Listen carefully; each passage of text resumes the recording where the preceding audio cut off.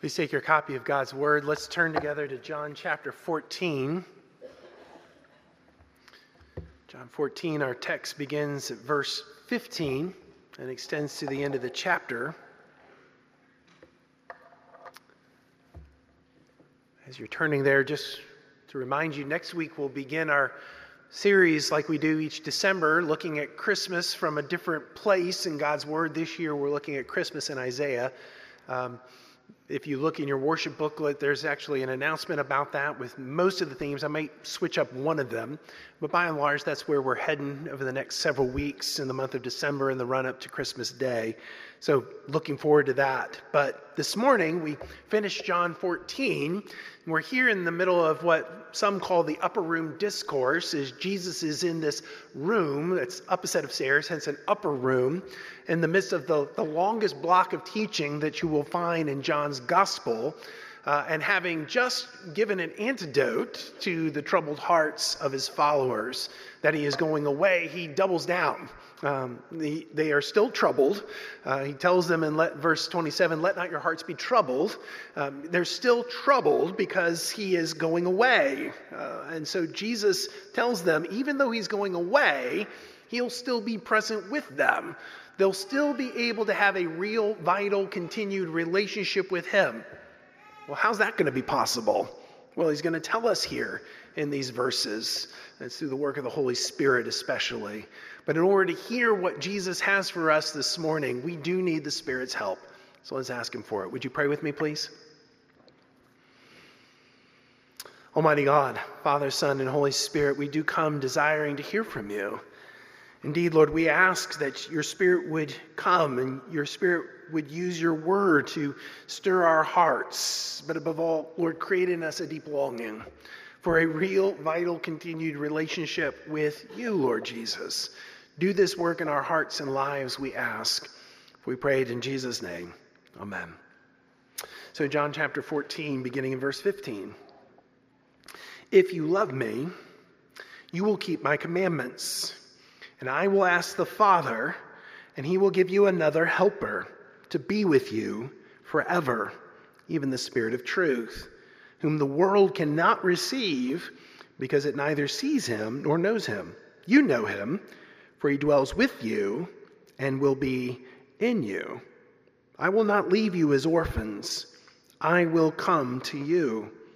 Yet a little while, and the world will see me no more, but you will see me. Because I live, you also will live. In that day you will know that I am in the Father, and you in me, and I in you.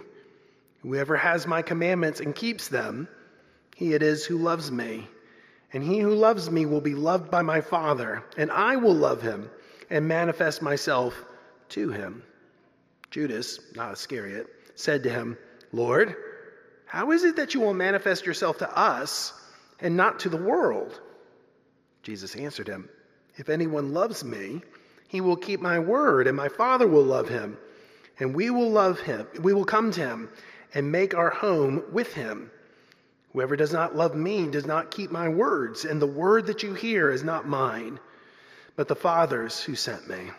These things I have spoken to you while I am still with you, but the Helper, the Holy Spirit, whom the Father will send in my name, he will teach you all things and bring to your remembrance all that I have said to you. Peace I leave with you. My peace I give to you. Not as the world gives do I give to you. Let not your hearts be troubled, neither let them be afraid. You heard me say to you, I am going away, and I will come to you. If you loved me, you would have rejoiced because I'm going to the Father, for the Father is greater than I. And now I have told you before it takes place, so that when it does take place, you may believe. I will no longer talk much with you, for the ruler of this world is coming. He has no claim on me, but I do as the Father has commanded me, so that the world may know that I love the Father. Rise, let us go from here." This is the word of the Lord. Thanks be to God. So does anyone here remember that 1980s techno-pop band Depeche Mode? A few people maybe. Depeche Mode was a band that, at least between 1983 and 1989, had a number of hits. Certainly cost me my Walkman because my parents, after going to a Bill Gothard thing, if you know that name, burned all my records. And in my compliance with that desire to burn all my records, I immediately went out and got a Depeche Mode cassette and listened to it in my Walkman until one day my dad caught me listening to Depeche Mode, and that became the impetus for my father pulling me out of my public school and sending me to an independent Baptist fundamentalist Christian school. So be careful what you listen to, kids. But you might remember, if you go back to the 80s, that Depeche Mode had a song that they wrote that actually became a Billboard Top 100 hit called Personal Jesus. It was from a soundtrack from a forgettable film, but the song caught on. It was written in response to the various televangelist scandals of the late 80s.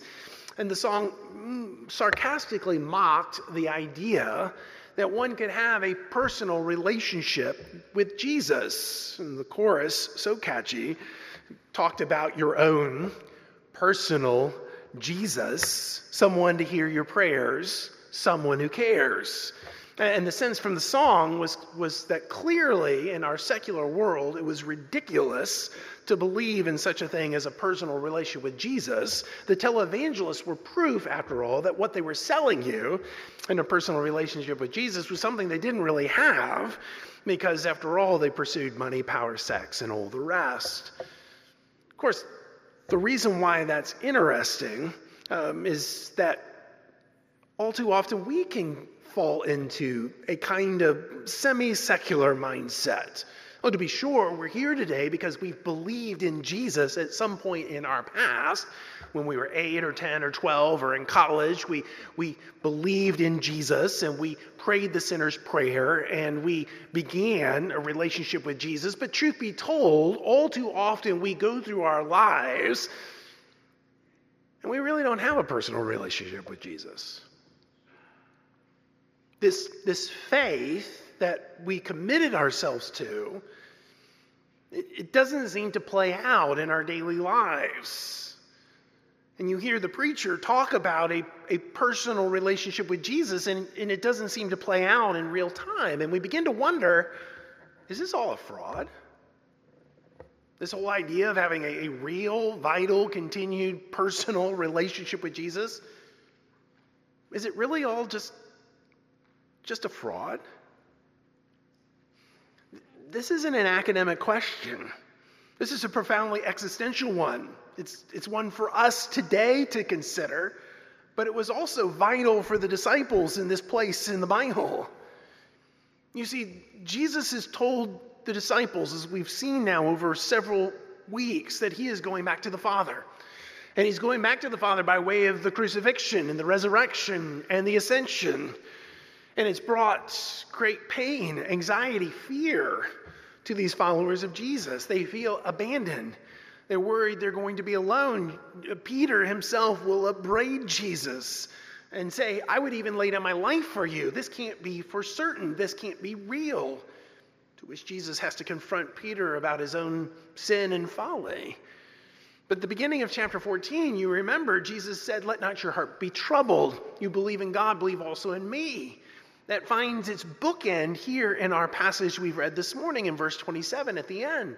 Let not your hearts be troubled, neither let them be afraid. Why does Jesus say this? Because he's going away. How is it possible for these disciples to continue to have a relationship with Jesus if he's absent from them?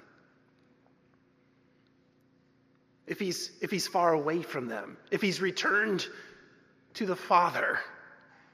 After all, that's what we confess, isn't it? As part of the Apostles' Creed, that Jesus is now seated at the right hand of God the Father Almighty.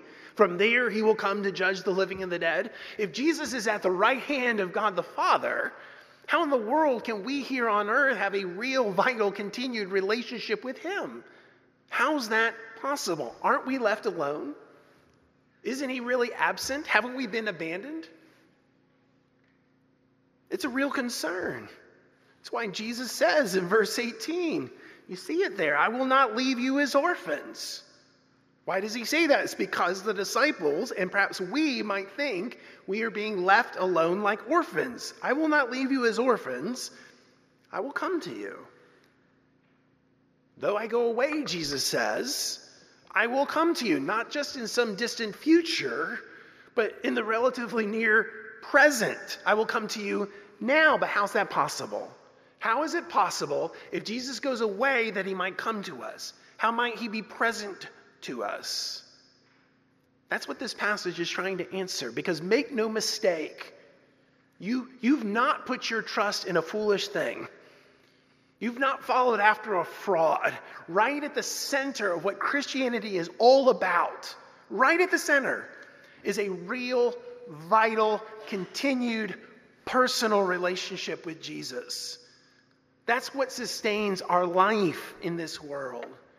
And Jesus tells us here in this passage, there are 3 ingredients to that real, vital, continued, personal relationship with him. 3 ingredients: obeying, communing, and believing. Obeying, communing, and believing. And so first, Jesus tells us that obeying is an ingredient to a real, vital, continued, personal relationship with him. That's how the passage begins. In fact, 3 times in this section, Jesus says that since we love him, we will keep his commandments. We'll keep his words. We will obey him. You see it? Verse 15. If you love me, you will keep my commandments. Verse 21. Whoever has my commandments and keeps them, he it is who loves me. Verse 23, Jesus answered him, if anyone loves me, he will keep my word. And then opposite, verse 24, whoever does not love me does not keep my words. So Jesus clearly tells us here that one ingredient to a real, vital, continued, personal relationship with Jesus is to obey him, is to keep his words. But listen, some of you might hear Jesus saying here, prove that you love me by keeping my commandments. In fact, if you keep my commandments, then I'll love you. And so you hear these words as performance, that a life of obedience and sacrifice is all geared toward demonstrating to God and to others how much you love him, and concomitantly is how you get God's love for you. Well, certainly there's an element of truth in the sense that our obedience is evidence of the fact that we love. But the problem with that approach is that with a performance mindset, we end up turning relationship into requirement. And when relationship turns into requirement, love gets lost. Love gets lost. And something less than what Christ intends for us is the result. The author Jerry Bridges put it this way: duty without delight is drudgery. You see, that's not what Jesus is saying here. Jesus isn't laying requirement and duty upon us. What he's saying is, since you love me, because this is in fact the case, since you love me as I know you do, obey me. Keep my commandments. In other words, those who love Jesus are those who have been and will be loved by the Father. And in response, love the Father in return, love Jesus in return, and so keep his words. But make no mistake, those who love Jesus, those who have a real, vital relationship with Jesus, we do obey. We do keep his commandments. We do keep his words. We do follow his way, not to earn God's favor, but because we already have God's favor. And because we've already received the favor of God, we return in love that which we've already received. And we follow, we obey. What does that look like? What does that feel like? Well, I think the 16th century theologian, Pastor John Calvin, helps us here. In his magisterial book, The Institutes of the Christian Religion, he observed this: Christianity is not a doctrine of the tongue, but of life. It's not apprehended by the understanding and memory alone, as other disciplines are, but is received only when it possesses the whole soul and finds a seat and resting place in the inmost affections of the heart, It must enter our heart and pass into our daily living, and so transform us into itself that it may not be unfruitful for us. Do you hear what he was saying? See, obeying Jesus looks like doing what he commands us to do in our daily lives. When we get up in the morning, and when we get cleaned up, and when we go about get our breakfast, and we go out to work, or we go out shopping, or we interact with others, and all along our days, each day, we're mindful of what Jesus has taught and what Jesus has said, and we comply with that. It works its way out in our daily living, but that can only happen when Jesus possesses our whole souls, our affections, our loves, our desires, our dreams. Don't you see? Obeying is part of a personal relationship with Jesus, which is fueled by and is the result of communing. Friends, we will only look like Jesus when we spend time with Jesus. And we will only obey Jesus when we delight in Jesus. And we will only delight in Jesus when we know how much he delights in us. And that can only happen as we commune with him. But how does that happen? Well, we commune and have a real transforming relationship with Jesus when we recognize his presence in us as well as with us. Did you see what Jesus said in verse 20? He said, in that day, you will know that I am in my Father, and you in me, and I in you. Jesus is telling us that in the same way that the Father and the Son mutually indwell one another, so that though they are two persons, yet they are still one God. So we dwell in Jesus, and more, Jesus dwells in us. Twice we hear it, he is in you. How's that possible? How is it? Because Jesus is seated at the Father's right hand. We're here on earth. How is it possible for Jesus to be in the heavens at the Father's right hand and still be in us? How's that possible? Well, the bond between Jesus and us is the Holy Spirit. Jesus' own Spirit, the Holy Spirit that comes with us and is in us. That's what Jesus tells us. See in verse 16? Jesus, if you love me, you will keep my commands. Verse 16. And I will ask the Father, and he will give you another helper to be with you forever, even the Spirit of truth, whom the world cannot receive because it neither sees him nor knows him. You know him, for he dwells with you and, get it, will be in you. So that word helper, that's our friendly word paraclete. The ESV translates it helper. That's a little weak. The NIV has it as counselor. That's a little bit better. The word has legal aspects. Probably the best way of getting at it is the Holy Spirit is our advocate. He is always present to both encourage and to exhort, to advocate with us for the ways of God in our life. But notice, Jesus says that this helper is another helper. In other words, he's another helper like Jesus, in the same way that Jesus was present with his disciples to encourage and exhort them, to correct and empower them. So the Holy Spirit is as well. In fact, the helper, the Holy Spirit, Jesus says in verse 26, is the one whom the Father will send in my name. So this is the way. As Jesus is seated at the Father's right hand, and we are laboring here on earth, this is how we maintain our relationship with each other.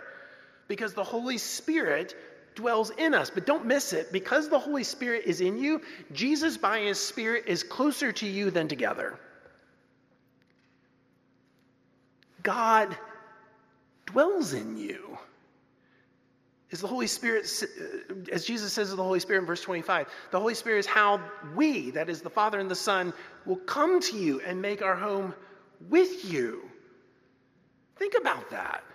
Friend, you take God, the Holy Spirit, everywhere you go. Every moment of the day.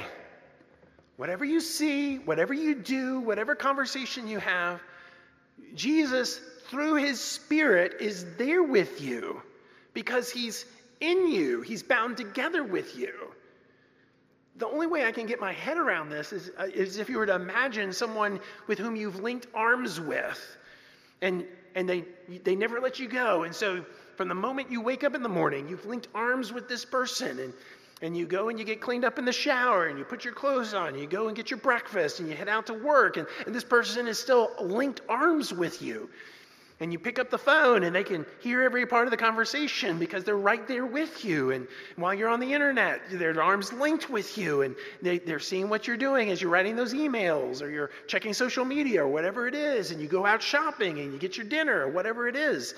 And that person's linked arms with you. That's how close Jesus is to you. In fact, he's closer than together with you because he dwells in you by the Spirit. Now, it would be super awkward if you had linked arms with another person. Like if I had linked arms with my wife and spent all day with her, all day, doing all kinds of things, and I never talked to her. I just ignored her, even though I've linked arms with her. And she's linked arms with me, and I can't get rid of her, right? She can't get rid of me, but I just ignore her. That would be super weird, wouldn't it? How much stranger is it that God the Holy Spirit actually dwells in you and is with you wherever you go, and you don't ever talk to him, and you don't ever listen to him? That's super weird, isn't it? You see, Jesus desires a real, vital, continued, personal relationship with you. And he's made it possible to unite things that are separated, if you will, by distance, because his own Spirit dwells in you, is closer than together with you. And Jesus actually makes us a promise, namely that you won't forget about Jesus. And you won't forget about his commands and his words and his teaching, because his Spirit is right there with you to remind you. In verse 26, he says, "But the Helper, the Holy Spirit, whom the Father will send in my name, he will teach you all things and bring to your remembrance all that I have said to you." Now, especially for the apostles, that's a particular promise by which, by the Holy Spirit's inspiration, they were able to write the Gospels. But I think it's appropriate for us to see this as our promise also. Because here's the deal. When you are afraid, the Holy Spirit is present with you to remind you of what Jesus has said and what God's word tells you. Do not be afraid. I am with you. As you go through the waters, they will not overwhelm you. As you walk through the fires, they will not burn you. Why? You are mine. Or when you're sick, the Holy Spirit reminds you of God's word, that the Lord is your healer. So forget not all his benefits, one of them being who heals all your diseases. You can trust in him. And the Holy Spirit reminds you of these things. Or when you are tempted, the Holy Spirit reminds you that this temptation, this trial is not more than you can bear. You're not being tried in a way that's different from other brothers and sisters around the world.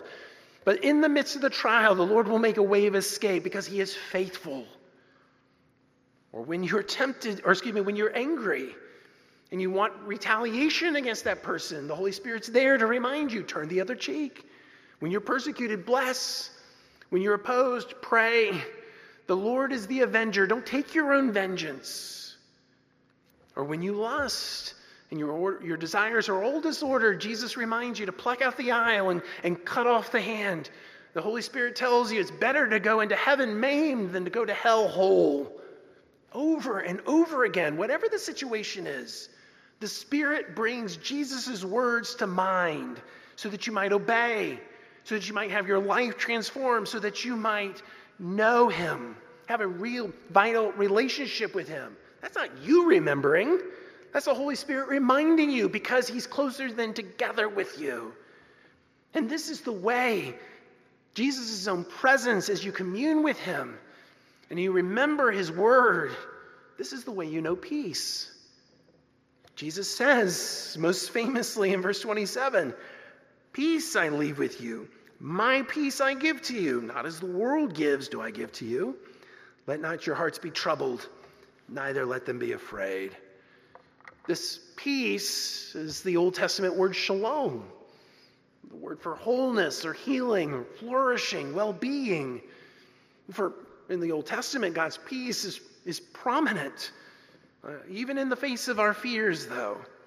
Even in the face of our anxieties, our sense of aloneness, abandonment. Could it be that we be orphans? Jesus says, no, I'm giving you my peace. Well, how is Jesus giving you his peace? Is it simply a sense of just ineffable stillness? Is that what Jesus' peace is? No. Jesus' peace, that's different from the peace that the world gives, is his Spirit. Remember the fruit of the Spirit? The fruit of the Spirit is love, joy. What's next? Peace. And this peace that passes all understanding, that guards your hearts and minds, where does that come from? In Christ Jesus. Well, how does Christ Jesus give us this peace that passes all understanding? His Spirit. You see, as we live in relationship with Jesus by his Spirit, as we walk in step with the Spirit, as we obey Jesus' words, as we obey Jesus' commands, as they come to mind, we know what? We know peace. We know wholeness and flourishing. We know well-being. This is peace that's utterly different from what the world might know. This is what a personal relationship with Jesus looks like. It looks like obeying his words, yes? And as we obey, we know that we obey because there's a power that enables us to do so, one that dwells in us, one with which we commune. So obeying, communing, but finally believing. Believing is the final ingredient in a personal relationship with Jesus. And again, believing here is believing all that Jesus is and all that Jesus is for us. Remember, John wrote this gospel so that you might believe that Jesus is the Messiah, the Son of the living God, and by believing might have life in his name. And here at the end of this passage, Jesus reminds us that's why he's telling us all these things, is so that we might in fact believe. Look at verse 28. Jesus says, you heard me say to you, I am going away, and I will come to you. If you loved me, you would have rejoiced because I'm going to the Father, for the Father is greater than I. Here it is, verse 29. And now I have told you before it takes place, so that when it does take place, you may believe. Now that happens in the Old Testament also. In Exodus, for example, God tells both the Israelites and the Egyptians through Moses what's going to happen. And he says, I'm telling you these things in advance so that you might know that I am the Lord, and you might believe what I am. He says the same thing in Isaiah 45 and beyond, when the prophet Isaiah tells his people about this guy named Cyrus, who will show up 200 years later to deliver God's people from exile. God says specifically there, I'm telling you these things in advance so that you might know and believe that I am the one true God. Jesus is saying the same thing here. He said, I'm telling you these things, that I'm going back to the Father through the cross, through the empty tomb, by way of the ascension. Why? So that you might know. So that you might believe. Because in the end, Jesus wants us to believe him and to believe in him. That's how the chapter begins. Let not your hearts be troubled. You believe in God, believe also in me. Jesus wants us to rest our hearts in him. Jesus wants us to receive all that he is for us.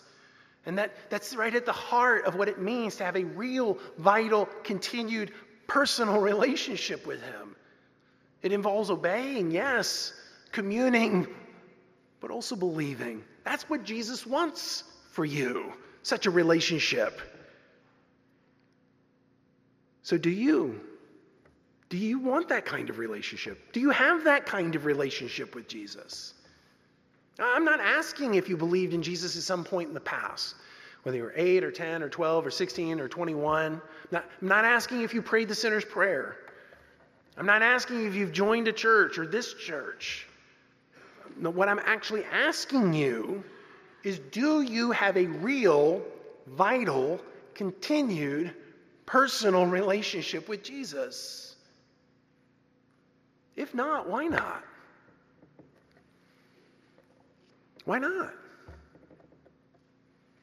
Has it been a while? Has it been a while? It's not because he's moved. Remember, God, the Holy Spirit, actually dwells in you. He's closer than together with you. He's linked arms with you. Everywhere you are, everywhere you go, he's there. Not his fault. What will it take for you to actually talk to him today? Say, Jesus, I'm tired of this. Of claiming I believe in you, but I don't have a real relationship with you. I'm tired of this. Your word tells me that this is what you want from me. So Lord, please, today, won't you do this for me? Can't we be in relationship with one another? Jesus wants that for you. He wants to breathe upon you the breath of life. He wants the Holy Spirit to renew this relationship with you. Do you want it? Will you call out to him? Today? Now? Please pray with me.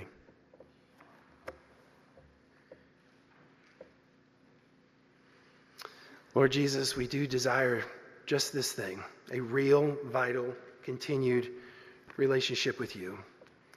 Lord, forgive us for being satisfied with going through the motions. Forgive us for being satisfied with a kind of mediocrity, a kind of half-heartedness in our relationship with you. No spouse here would tolerate such a relationship. No best friend would tolerate such a relationship. Lord, forgive us for thinking that you do. We do ask you, in the words of this song we're going to sing, to breathe upon us, O breath of God. Create in us a hunger and a longing for this kind of real relationship with you. Do your work, we ask. We pray it in Jesus' name. Amen. Let's take our hymnals then and turn to number 330.